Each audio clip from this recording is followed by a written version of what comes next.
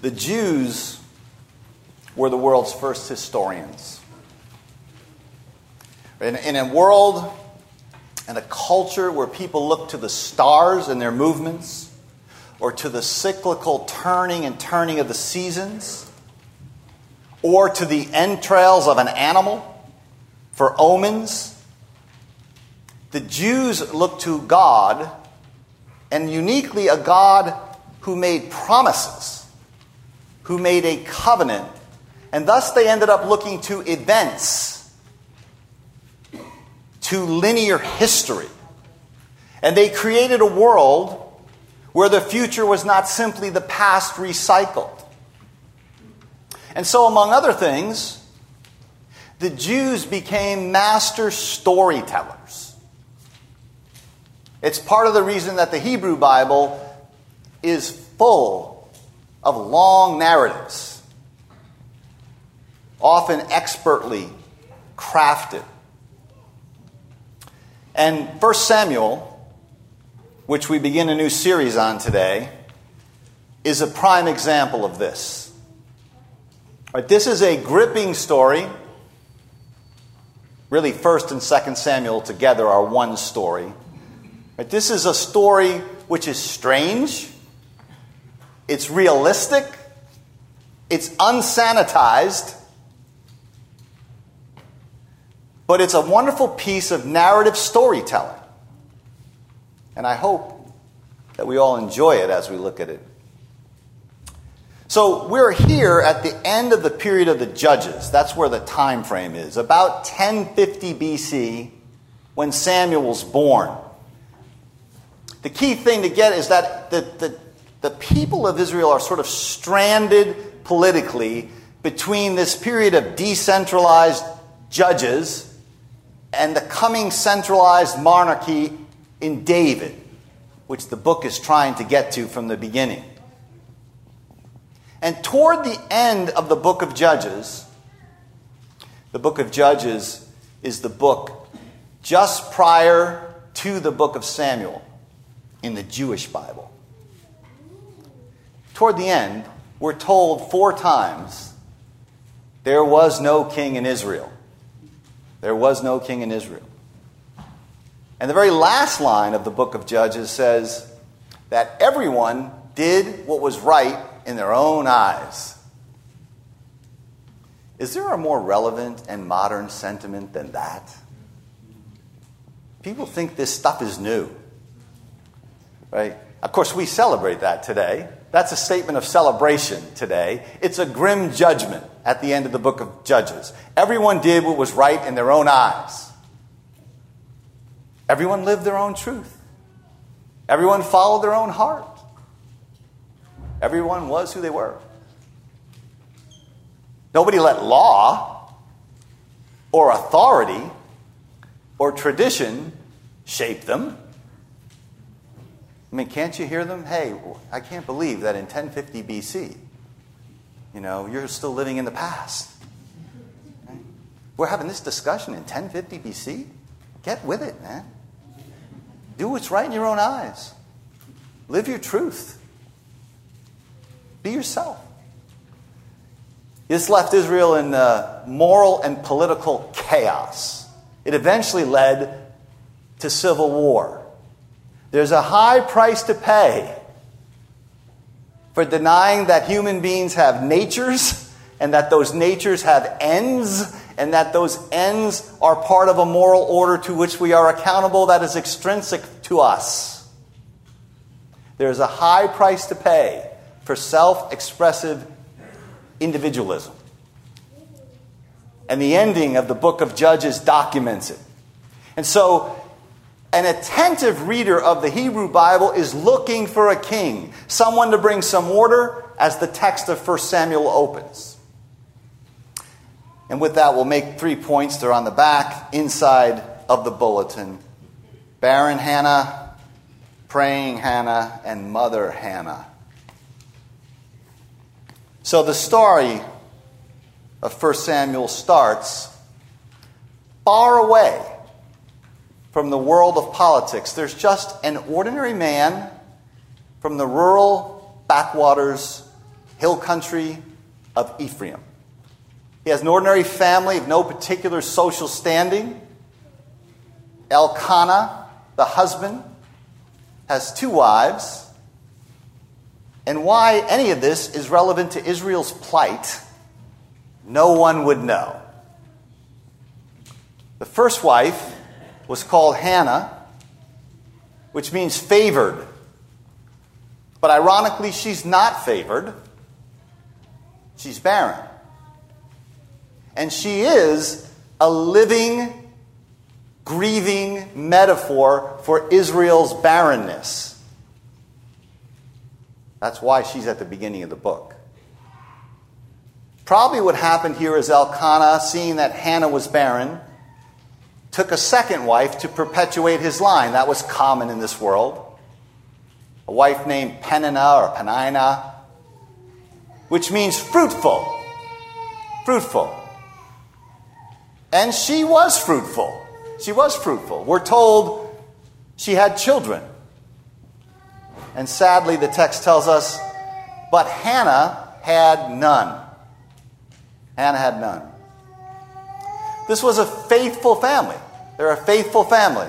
Year after year, year in, year out, they went up to worship and to sacrifice to the Lord at a place called Shiloh, which is where the tabernacle had been since the time of Joshua. It's about 30 miles north of what is today, what would become Jerusalem. Eli and his 2 sons, we're told, were priests there. They're going to loom very large in the story soon.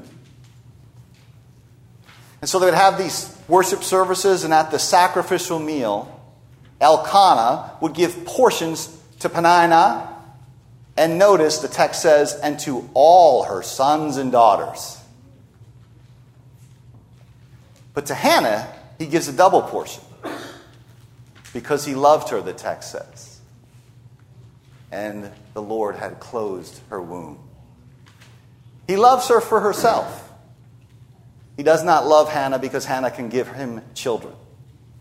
So it's a very tender statement.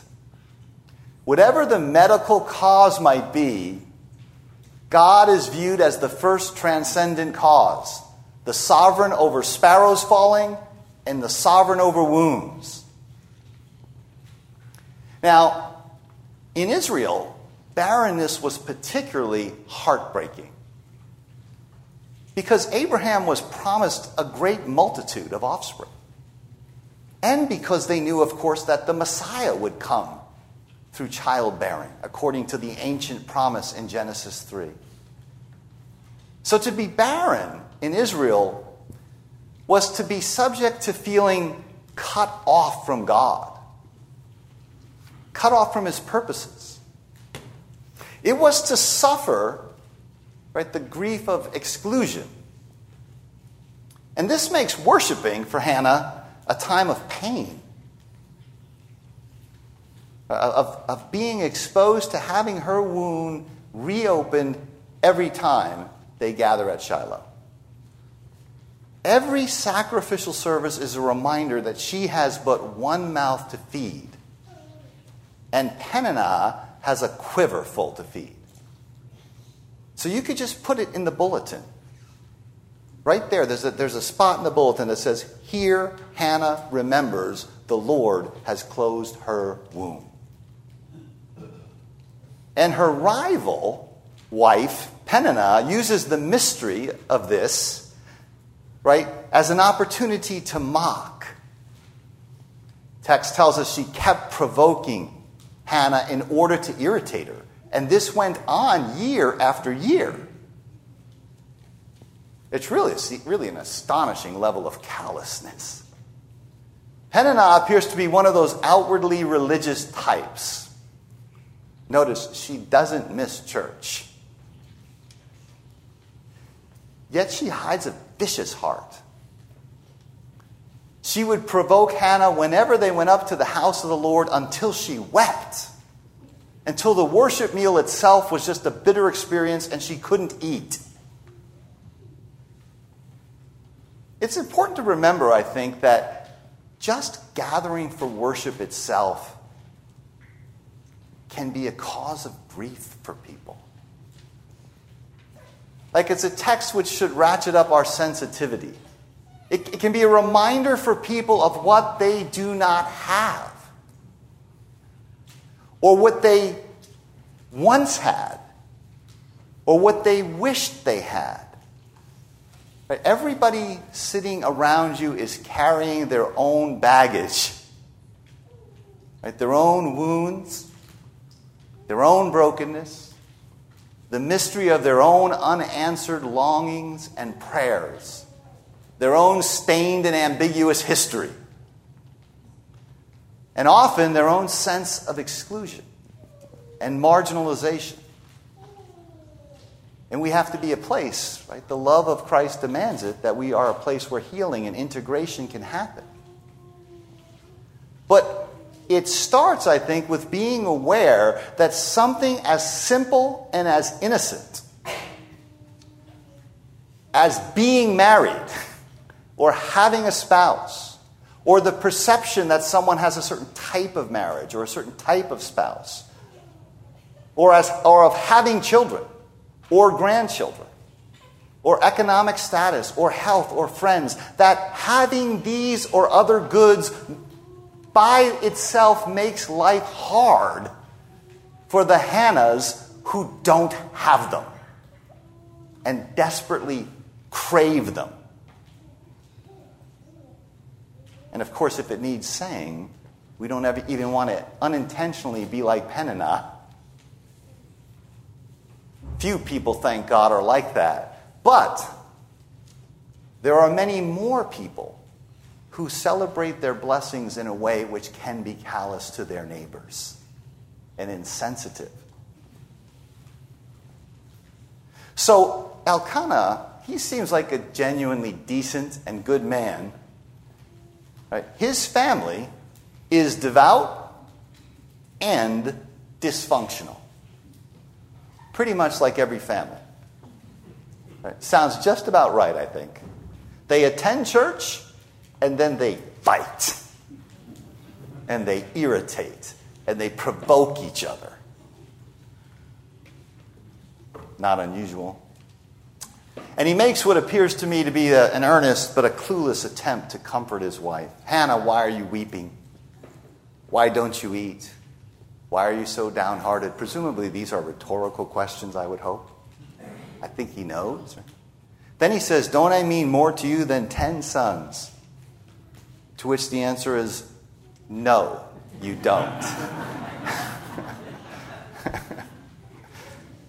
See, even our sincere attempts to comfort those closest to us can be like a form of narcissism. Right? They can be very inept and clumsy. We're bad at stuff, man. We're bad at comforting people.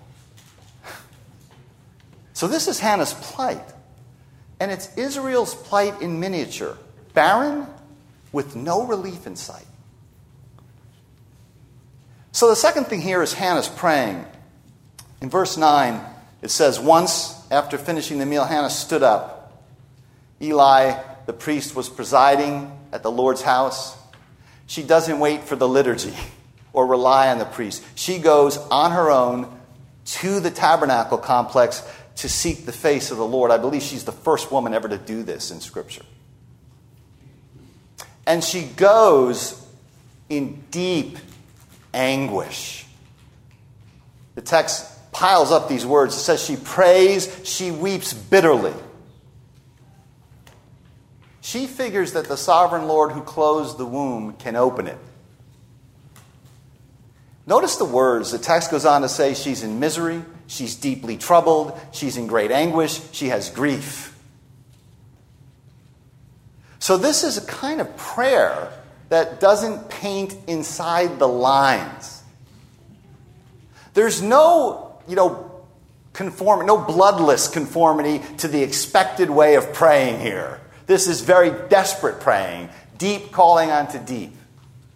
Verse 15 says, she was pouring out her soul to the Lord. Now we know that expression later from the Psalms, pouring out one's soul to the Lord. But it speaks of a gushing of interior passion. It's good to unload your distress, your bitterness, your perplexity, your anxiety, your interior passions onto God. He can handle it. He's seen a lot. Now, these emotions are not always going to be present in prayer, of course. That's true. But this posture that she's in, right? This deep sense of powerlessness and of the hopelessness of our helpless state, right? This is the place where we are well positioned to pray, right? Confident, strong people are not prayers. Prayer is a form of self-emptying, which is why, part of the reason why we find it so difficult. Because we live in a culture where the self is always buffered and protected and built up. But prayer is a confession of impotence. Right? It's a way of saying we are unable to make the barren fruitful. It's a reminder. I know this is simple, but it's a very crucial thing to get about prayer. It is first and foremost a reminder that we are creatures. That we don't keep ourselves alive. That we don't make food come up out of the ground. That we don't give ourselves air to breathe. That we don't give ourselves water to drink or light to see. We are creatures who cannot often bring to pass what we desire. We cannot call the things that are not into being. Prayer begins in this creaturely posture. And it begins in it because it begins and ends with God himself. This is again why modern men and women have such a difficulty with this. Because they forget that they are creatures. Here's the great paradox of prayer. It is the most important Christian action. And it is at the same time an end to our actions. It's the most important Christian action, and at the same time an end to our actions. It's wholly vertical, focused above, and it is then indirectly the most potent engagement with the horizontal world around us.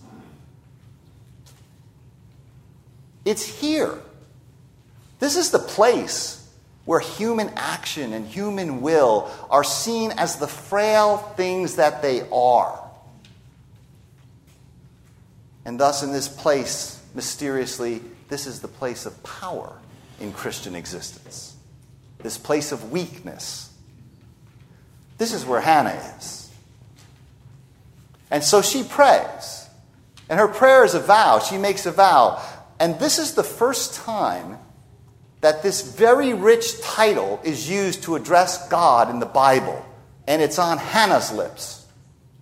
We'll see more of this next week, but this woman's pain has made her a penetrating theologian. But here she says, Lord God Almighty, or Lord of hosts. Very, very common phrase later. Hannah's the first one to use it. And so she's appealing to God as the Lord of hosts, which means the Lord or commander of armies, armies in heaven and armies on earth, armies of beings visible and invisible, Lord of dead men, right? Lord of valleys of bone, Lord of barren wombs, Lord of the resurrection, Lord God Almighty. That's who she addresses. That's the being we address in prayer. And her vow, her prayer is this: if you will only look upon your servant's misery and remember me. Here again, we have a little bit of an insight into the depth of her understanding. This is Exodus language she's using, right? Israel pleaded with God to look upon their misery, to hear their groans, and to remember and to act, and he did.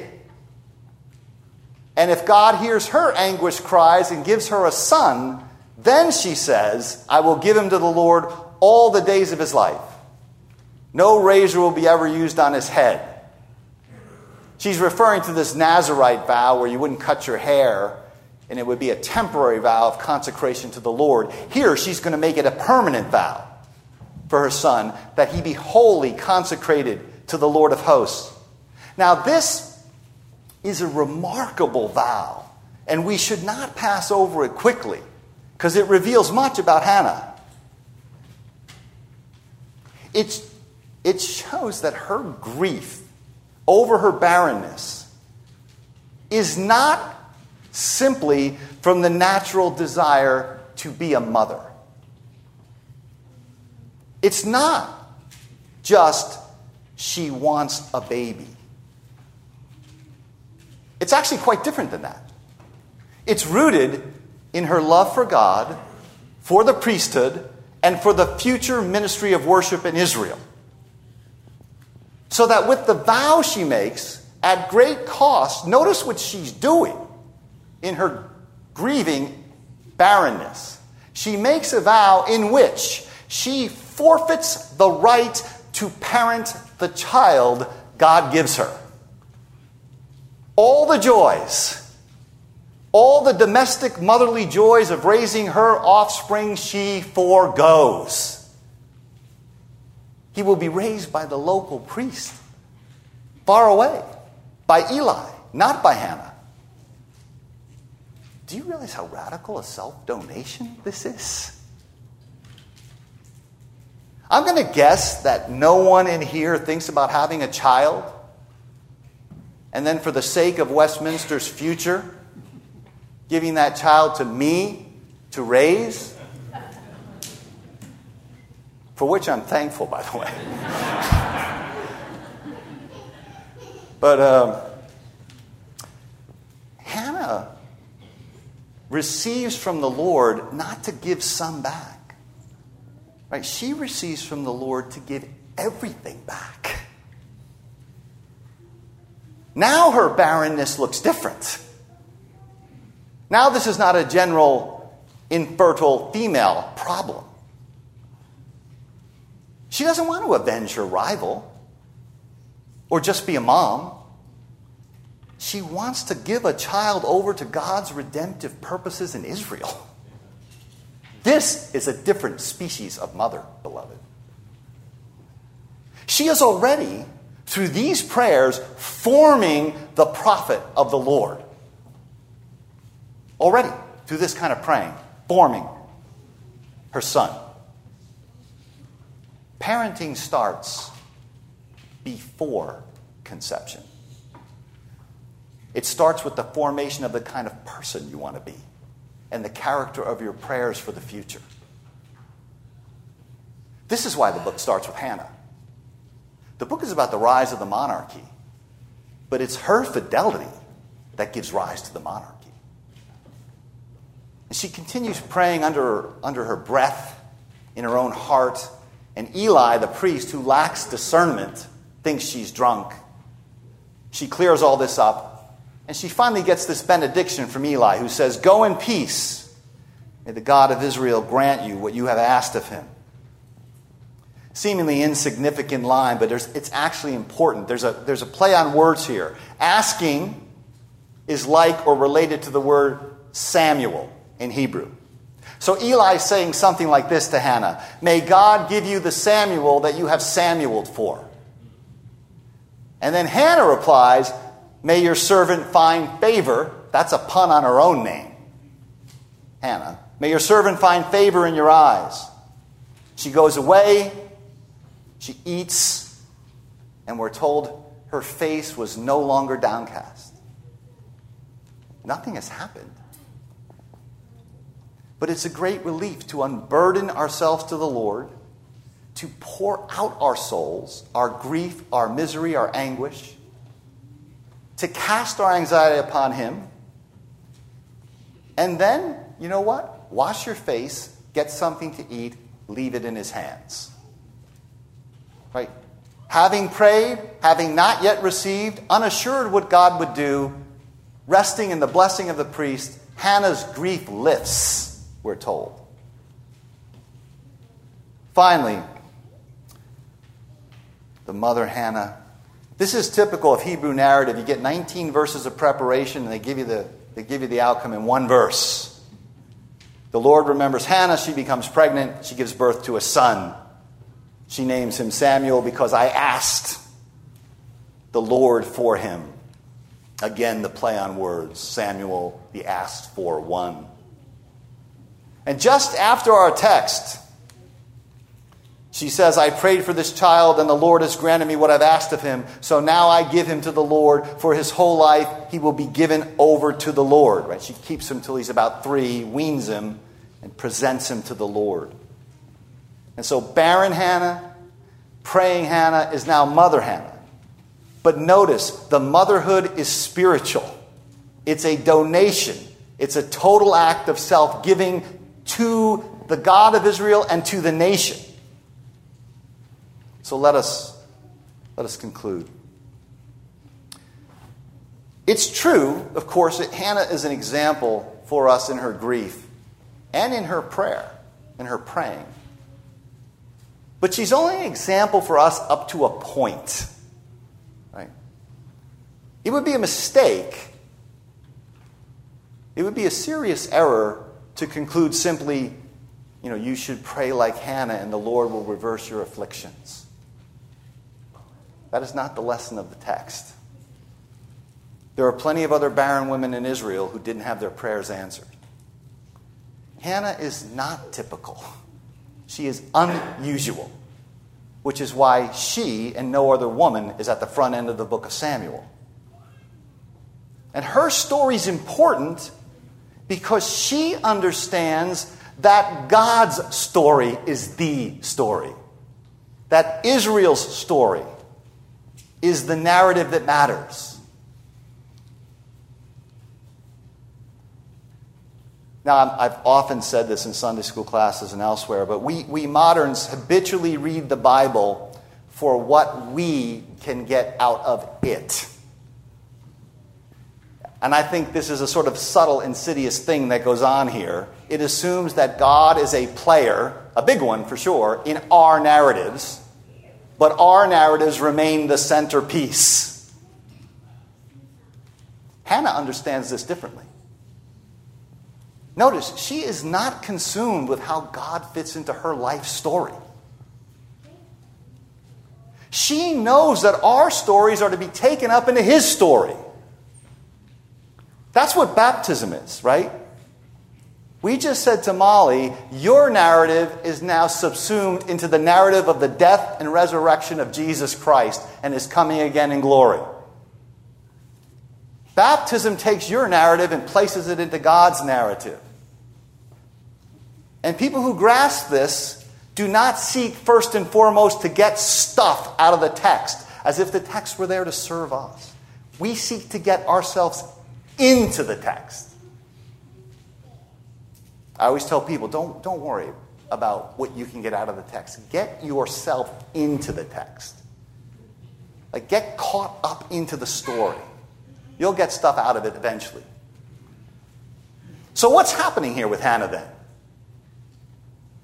Well, Hannah's the latest. She's the latest the latest embodiment of the barren mother motif, which goes back to Sarah and Rebecca and Rachel. She's going to give birth to Samuel, who's like a new patriarch in Israel. Samuel, after a little detour through Saul, will lead to David. And ultimately, this story of the miraculously given child goes through John the Baptist's mother Elizabeth. And it ends with Mary, the virgin, who, like Hannah, found favor in the eyes of the Lord. Hannah is very much a type or a picture of Mary. Mary gives birth to a son who she gave back, wholly consecrated to the Father's mission. Right? That son, our Lord, is the greater Samuel, the greater David. And he is barren, disobedient Israel's deliverer, and he is our deliverer. It's because of that one, Mary's child, that you will receive comfort in your grief. It's because of that one that I can assure you, he will in his own mysterious way make your barrenness fruitful. He will turn your sorrows into joy in the resurrection. And that's where this text provides the comfort for the people of God. And his being born of the virgin, right, as with Samuel's being born of Hannah, is a sign that salvation is wholly God's mighty, omnipotent, gracious deed. It's an impossible thing to be saved. It's made possible by the Lord of hosts, the Almighty One, who heard Hannah, but who finally fulfills his word in the gospel text that came to Mary this morning. That God is the God of Abraham. Right? We sang that as the first hymn this morning because there's a deep connection between Hannah's faith and Abrahamic faith and true saving faith in Jesus Christ. They all believe in a God who gives life to the dead and calls into being the things that are not. You are baptized into that God. And that means you're baptized into his story, into that narrative. And that means you're called again to believe the one who was born of a virgin mother, a virgin womb, and raised from the dead, a virgin tomb, to make our barren lives fruitful. This is how we read these Old Testament narratives, seeing that they point us always to Jesus Christ, right, as the fulfillment of all the promises of God. Right, the one given by the Father to raise us out of our despair up into his favor. Believe in Jesus Christ, the Son of Mary, the Son of Israel, the hope of Hannah. Amen.